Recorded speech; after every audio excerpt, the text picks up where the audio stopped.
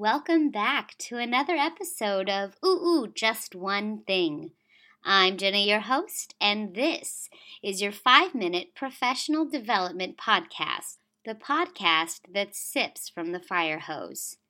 Before we get into it, this week's episode of Just One Thing is being recorded on location at the California STEM Symposium at the Anaheim Convention Center. I'm getting ready to get a whole lot of learning going on. If you're also at the STEM Symposium, find me and say hi. I love hugs and selfies. Now, on to today's topic, which is extra math. Now, every episode will have a companion URL.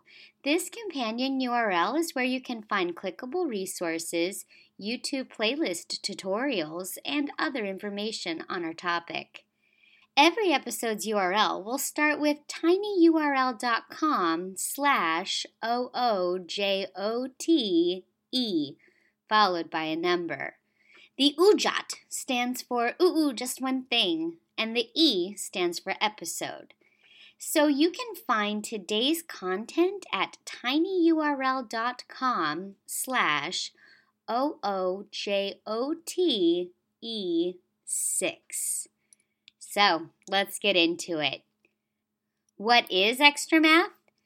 Well, it's a web-based program that has a collection of student activities that helps students master math facts.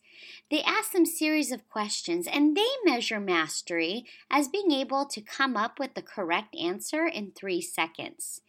Incorrect answers are given a second chance, just in case the student made a typo.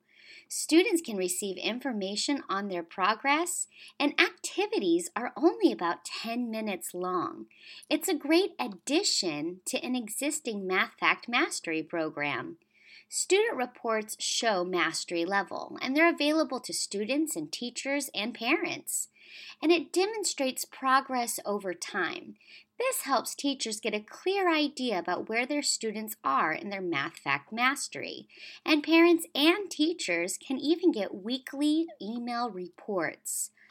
Although the program is deceptively simple, Extra Math uses timing and purposeful repetition to help students master their math facts faster.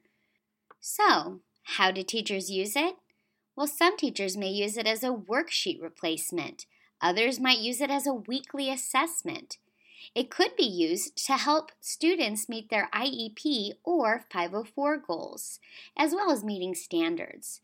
Some teachers may count on it for the students to work on their skills. It could be a tool for response to intervention. It can also be used as independent work or homework. Now, math facts aren't the only thing that's important when it comes to math instruction. However, a mastery of facts means that when students encounter more complicated math, they're using all of their mental energy on the task at hand, rather than trying to find the product of 7 and 8.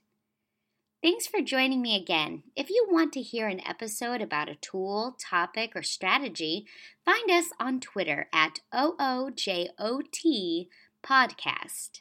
That's at OOJOT Podcast. Or email us at ujotpodcast@gmail.com. Join me next time where I'll be discussing Teach Your Monster to Read. And again, if you're here at the STEM Symposium, give me a wave. I love talking shop.